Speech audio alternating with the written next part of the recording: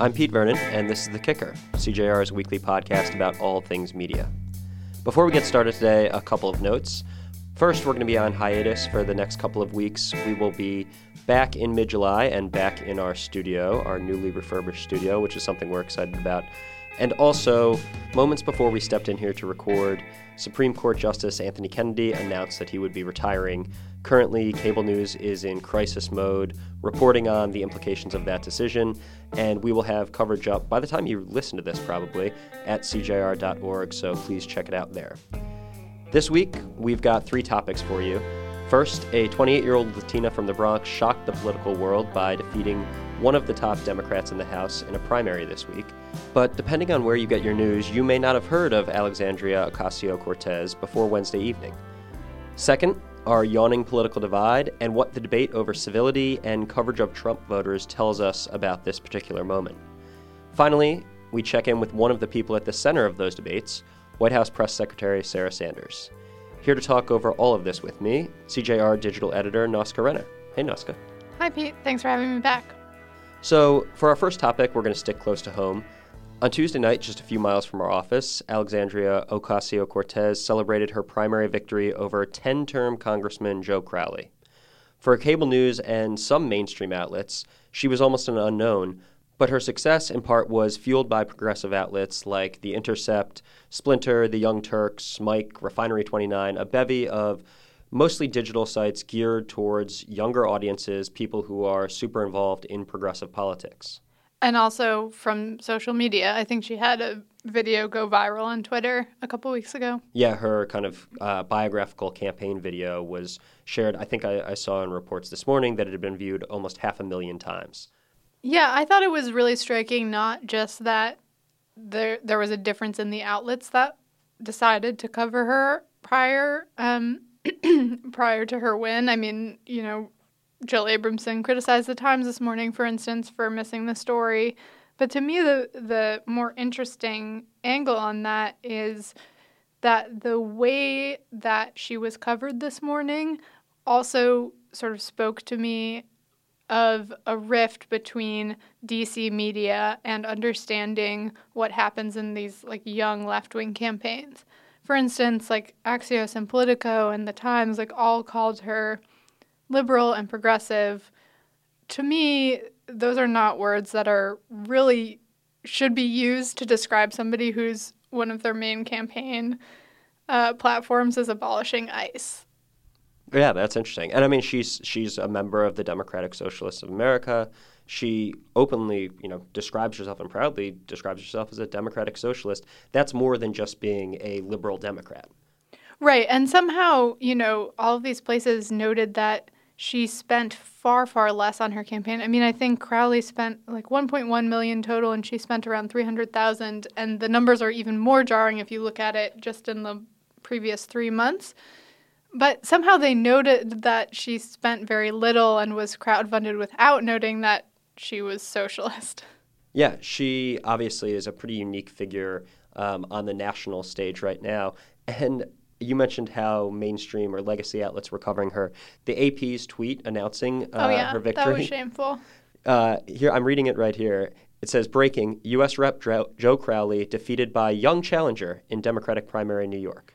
Right. And, Pelosi also sort of was pushing the narrative that this was a single race. I don't know if it's a single race or if it's going to be a blue wave. I have really actually no sense of whether or not that's going to happen. We're out of the prediction business after We're 2016. out of the prediction business. But on the other hand, I think that the media, if they're really going to cover DSA and left-wing challengers well, and there are a lot of them. I mean, they're in Pennsylvania too.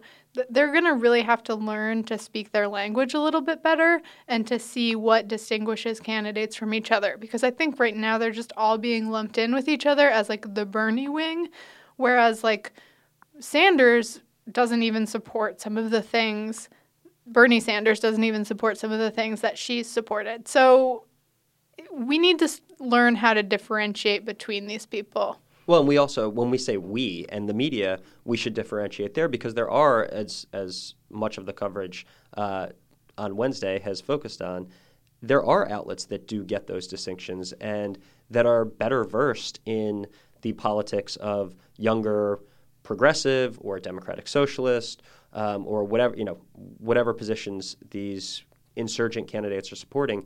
There are outlets that are on top of this story in ways that places like CNN and the New York Times just aren't. Which is an argument for a diversity of anyone's media diet, in my opinion. Definitely. There was in Brian Stelter's story crediting the progressive media, he made a comparison between the Intercept support for Ocasio-Cortez and the way that Breitbart had pushed challenges to Eric Cantor back in 2014. I think that flattening and equating of the Intercept with Breitbart is obviously an insult to the real journalism that the Intercept does. But it is interesting the connections between these sort of outlets that have the pulse of an electorate in ways that, a mainstream publication doesn't. Yeah, I think that that's an insane comparison to make. The Intercept does have way more of a left-wing political agenda than any other major news organization that I know of. But on the other hand, covering someone like her doesn't amount to the work that Breitbart was doing on behalf of the Tea Party. No, I think right. I think you're right, and I would push back against the way it's phrased in the story. But recognizing that we always talk about, well, the conservative movement has Fox News and they have Breitbarts and those type of figures, and places like the New York Times and like CNN are called liberal media, and they're not, right? Are they center-left in a very establishment way?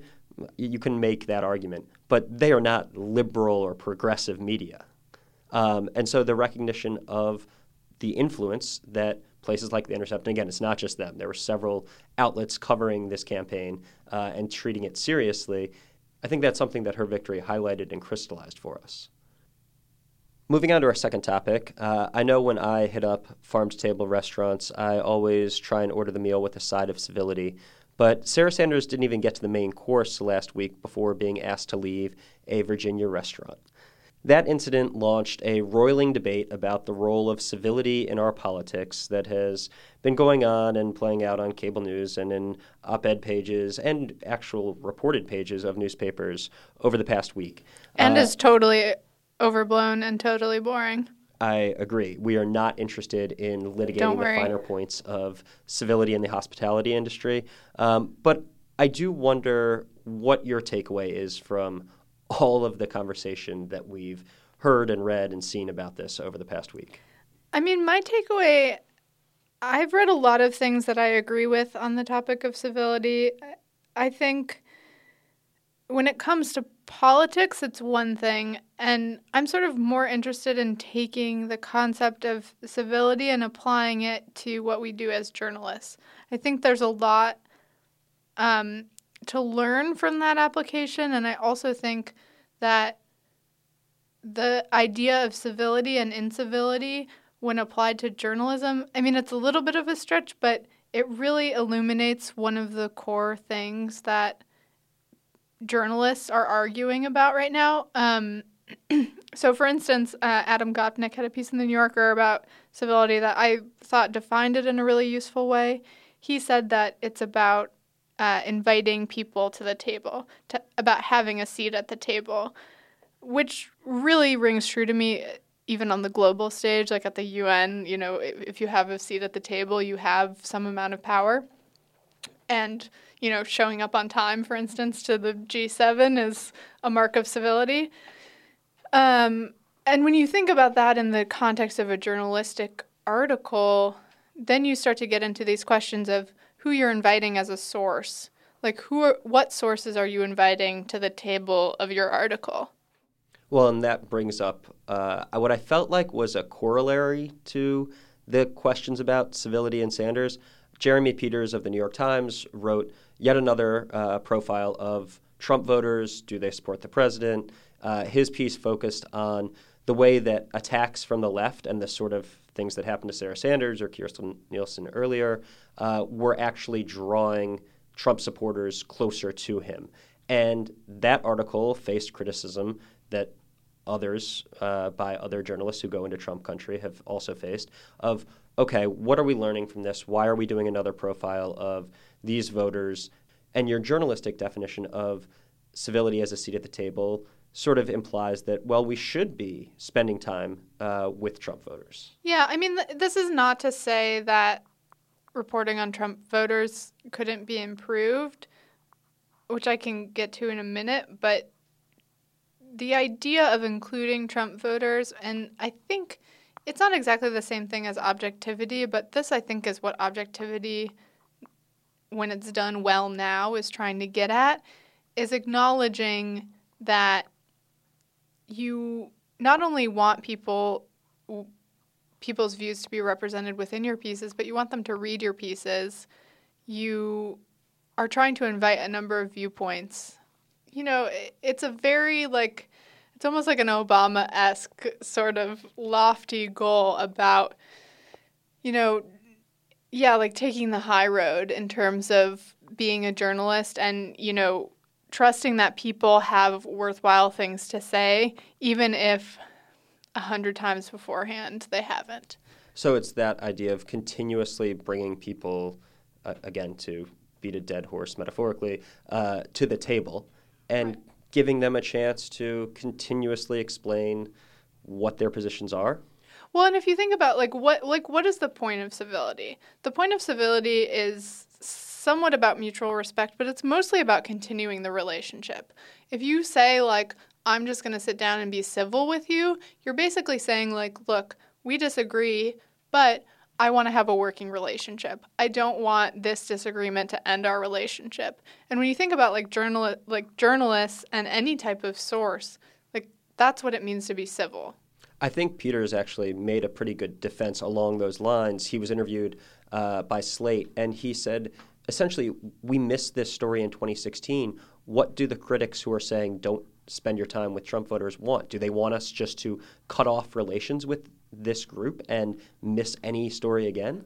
Well, that's where I think reporting on Trump voters could be improved. I don't think that it's useful to go in and just constantly ask the question, so, do you still support him?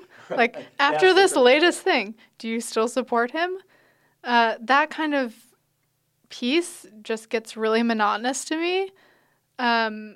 So what questions should be asked instead of just, do you still support this guy? I mean, what I'm really curious about is how people are thinking about their local and state level politicians and those politicians' relationship to Trump.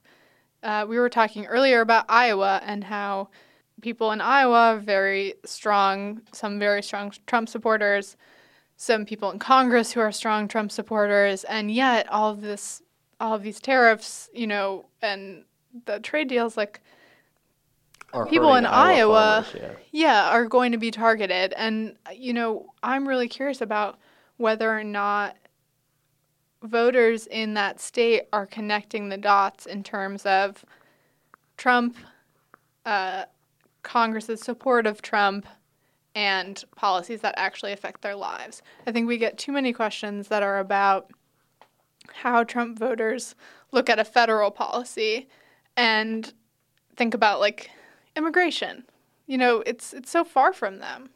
Yeah, I think this goes to a larger issue of the nationalization of all of our politics and, to an extent, a lot of our media, right? We've talked a ton about the problems in local news, and there's also this issue that once everything goes online, you are addressing as big an audience as possible, right? You are not just the Des Moines Register trying to reach people in Des Moines. You're not just the Philadelphia Inquirer working for the 1.5 million people in Philadelphia. You're trying to draw a huge audience. And what connects that huge audience? It's national issues. So when you get a place like the Times that sees itself as not just a national but an international paper, going to Virginia, going to Montana, going anywhere, they're asking about big picture questions as opposed to, hey, what does this tariff mean for your local economy in Bozeman, Montana, or whatever? Right. And what do you think of your local politicians' handling of that? Right. And again, it so much comes back to horse race coverage also.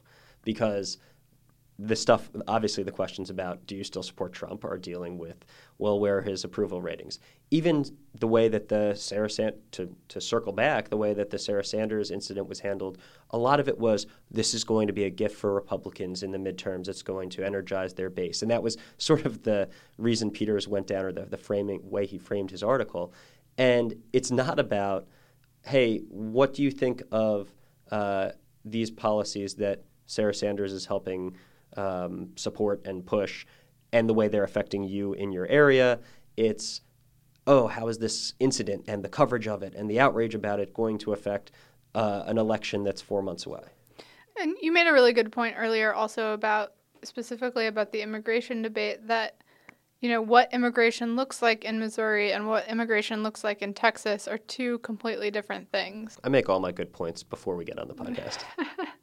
And yeah, I think that's just something that outlets struggle with, figuring out the balance between individual, personal, local impact and national stories. Because again, you do want your work to be read by as wide an audience as possible. And it's the mark of parachute journalism. It's the mark of parachute journalism to come in and not know what questions to ask and assume that because you're not asking the right questions that people don't have informed opinions. I mean, I think that if you ask people a specific question about a specific district and who they're supporting, a lot of people have close answers. But if you say what do you think of your local politics, that's too vague of a question for people to really have a response to. Yeah, it's a good point. And as we get closer to those midterm elections, I'm sure we will be seeing more check-ins with Trump voters and how they're feeling about national issues. So maybe this discussion, not just here, but one that's been playing out online and in journalism circles, leads to better coverage going forward. All right, for our third topic, we mentioned Sarah Sanders earlier, and the press secretary has been conspicuously absent recently. She's held just one press briefing in the last 10 days. So first question, should we care? Are the briefings in which Sanders lies, obfuscates, and I'll have to get back to you even worth having? Well, we care about Trump having a press briefing. That's a good point, but we care about that because he's the leader of the free world. Should we give as much credence to his spokespeople, who at times are contradicted, sometimes hours later, by a Trump tweet? I don't know, NYU's Jay Rosen has been banging on about this since basically the beginning of the administration, saying the briefings are worthless, newspapers should send their interns, and we should be focused on an outside-in approach rather than showing up at the White House and waiting to be told, I'll have to get back to you on that, or told outright lies. I mean, I think that the press briefings, even if we learn nothing new from them and even if they accomplish nothing, are worthwhile. It might still be the case that we should send interns rather than seasoned journalists. So I'm interested in this because I go back and forth. I watch way too many press briefings. When they're on, it is something I spend far too many afternoons doing. And there are times when I do think it's really useful. When Kirstjen Nielsen was on last week talking about the administration's the border separation policy that was in place at that time, I thought it was good to see her challenged, uncertain of answers, unable to answer questions, and outright lying about certain questions based on reporting that we had read. At the same time, those lies and those statements are being aired to the public without having, a fact checker there to tell you, oh, by the way, she just lied about that, right? The journalists can push back with their questions, but I don't know. I sometimes I think there's a utility in seeing these figures challenged publicly. Other times I worry that this is just allowing them to broadcast their message without guardrails. I mean, I basically think about this in the same way I think about anything democratic, which is that there's a usefulness in the routine practice of it, even if it doesn't have any utility in the moment. That even if you have a primary race in which two candidates are indistinguishable from each other, that there's some kind of civic use in people voting anyway. We feel this way about the press, too, that there's something about the practice of the press that even if it's no good in a particular story or instance, it's worth defending even the smallest of mistakes because you're trying to preserve it for the future for as long as possible. I guess this is like what people think of when they think of like democracy eroding. And that's why I think the press briefings, I'm not usually such an idealist when it comes to democracy, but I do think that it's helpful for the Trump administration to stand in front of people for as long as they're willing to and pretend like they're engaging with the press. Well, it's kind of the same thing you were saying about professional civility, journalistic civility, that there's value in maintaining a working relationship, even if you are just going through the motions with it. Right. And also, like, so much has changed so quickly in the Trump administration. And I think that's part of what has been so disorienting for, me included, like, everybody in the population. And so the things that we can hold on to that are sort of structured events, I think are worth holding on to. It's interesting. You say you're not usually so idealistic. And working with you, I'd say, yeah, you're not usually so like establishment norms, like we have to protect them. But I get what you're saying. It doesn't make it any less frustrating on a day-to-day basis. No, but I would rather have the frustrating practice than not have it at all. It's a good place to wrap up. That was our show. Thanks for kicking it with us. Thanks to Nausicaa, as always, for being here. Thanks, Pete. Just a reminder, we will be off for the next couple weeks, but we will see you back in mid-July. But in the meantime, please continue to check out all the great work we've got up at cjr.org.